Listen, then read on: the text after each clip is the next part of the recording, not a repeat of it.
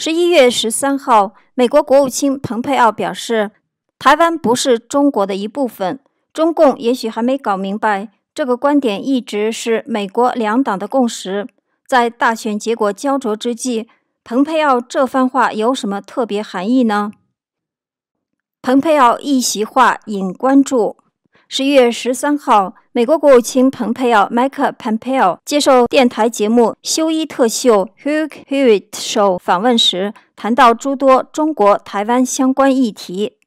主持人提及，蓬佩奥过去担任美国中央情报局 CIA 局长，与目前任职国务卿期间，都曾表示美国对台的承诺是清楚的，且会持续维护相关承诺。主持人询问蓬佩奥，在中共部分激进人士主张必要时应武统台湾之际，他是否认为北京该意识到美国对台承诺是跨越党派的？蓬佩奥回应表示，谈论这个议题用词正确很重要，台湾一直不是中国的一部分。前总统里根 Ronald Reagan 政府为制定对台政策所做的工作也承认 recognize 这件事。过去35年，美国两党政府皆遵循这些政策，那就是台湾不是中国的一部分。蓬佩奥认为，中共还没有意识到美国两党对台湾的态度相同。我认为美国对台承诺事实上是跨越党派。我认为这项理解的核心意义是，台湾是民主典范，而中国必须履行其对台湾人民的承诺，这是两党都可同意的事。蓬佩奥指出，在中国与台湾仍无法找到解决方案的情况下，我希望这个情况将继续。他说，我们应遵守对台已做出的承诺，而我们有一系列义务。你有看到我们协助台湾增进防卫能力所做的军售宣布，这些都是为了兑现中国与台湾民众之间的承诺。台湾不是大陆的一部分。时事评论员王华表示，其实人们误解了蓬佩奥说的话。他说的中国是指1949年成立的那个由共产党执政的中国，而不是历史上说的中国。台湾不是中共统治的中国的一部分，两个是分开的。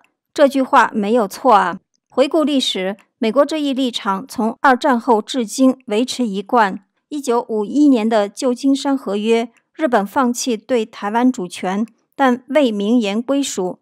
签约国之一的美国立场是台湾地位未定，他没有正式承认台湾的主权，但也没有正式否定台湾的主权。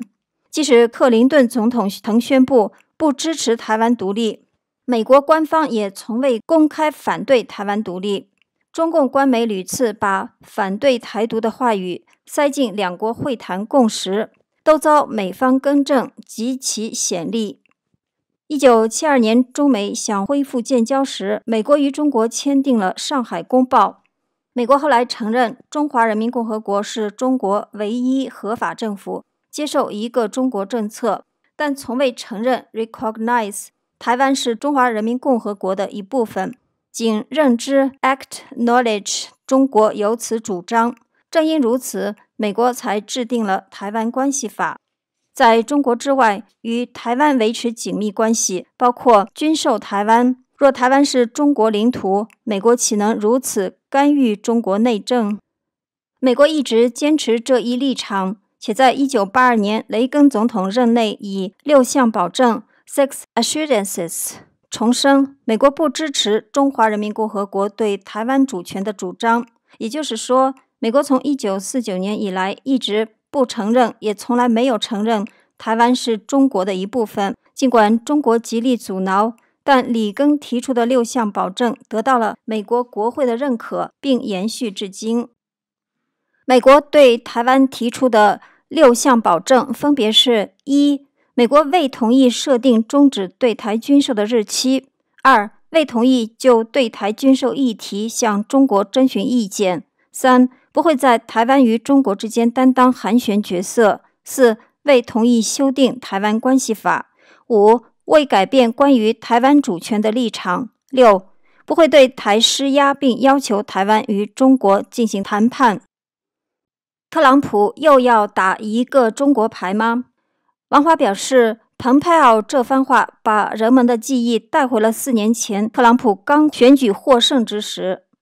2016年12月，特朗普曾与台湾总统蔡英文通电话，之后川普在接受福克斯新闻访问时强调，除非中国能与我们在其他议题达成协议，包括贸易政策，否则我不知为何要受一个中国政策的束缚。中共说的一个中国政策是指世界上只有一个中国，中华人民共和国政府是代表中国的唯一合法政府，台湾是中国领土不可分割的一部分。目前，全球近200个国家中，有179个左右的国家承认中共执政的中华人民共和国，而有15个左右的国家承认台湾的中华民国。不过，了解中共历史、看过九评共产党的人都知道，中共政权谎称是中华人民共和国，但中国人民从来就没有当家作主。这个国家也从来没有真正拥有共和国的民主体制。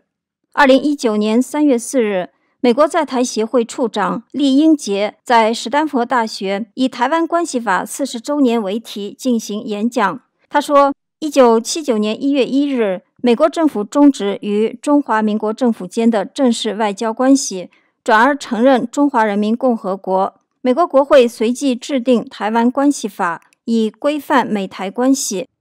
台湾海峡的稳定对于整个太平洋地区局势至关重要。美国不只是对台湾提供防御性武器，也严正宣告排斥任何诉诸武力或其他形式威胁到台湾人民安全、社会安宁或经济稳定。也就是说，假如现在中共想武力侵占台湾，美国一定会出兵保护台湾的。王华分析说，如今美国大选还在焦灼状态，如果民主党利用各种造假取得领先地位，不排除特朗普总统会采取特殊手段，比如按照联合国决议来清除中共在南海的军事设施，从而引发局部战争，令美国进入紧急状态。而蓬佩奥此时重申台湾不是中国的一部分，就显得别有意味了。也许特朗普总统又要打中国牌了。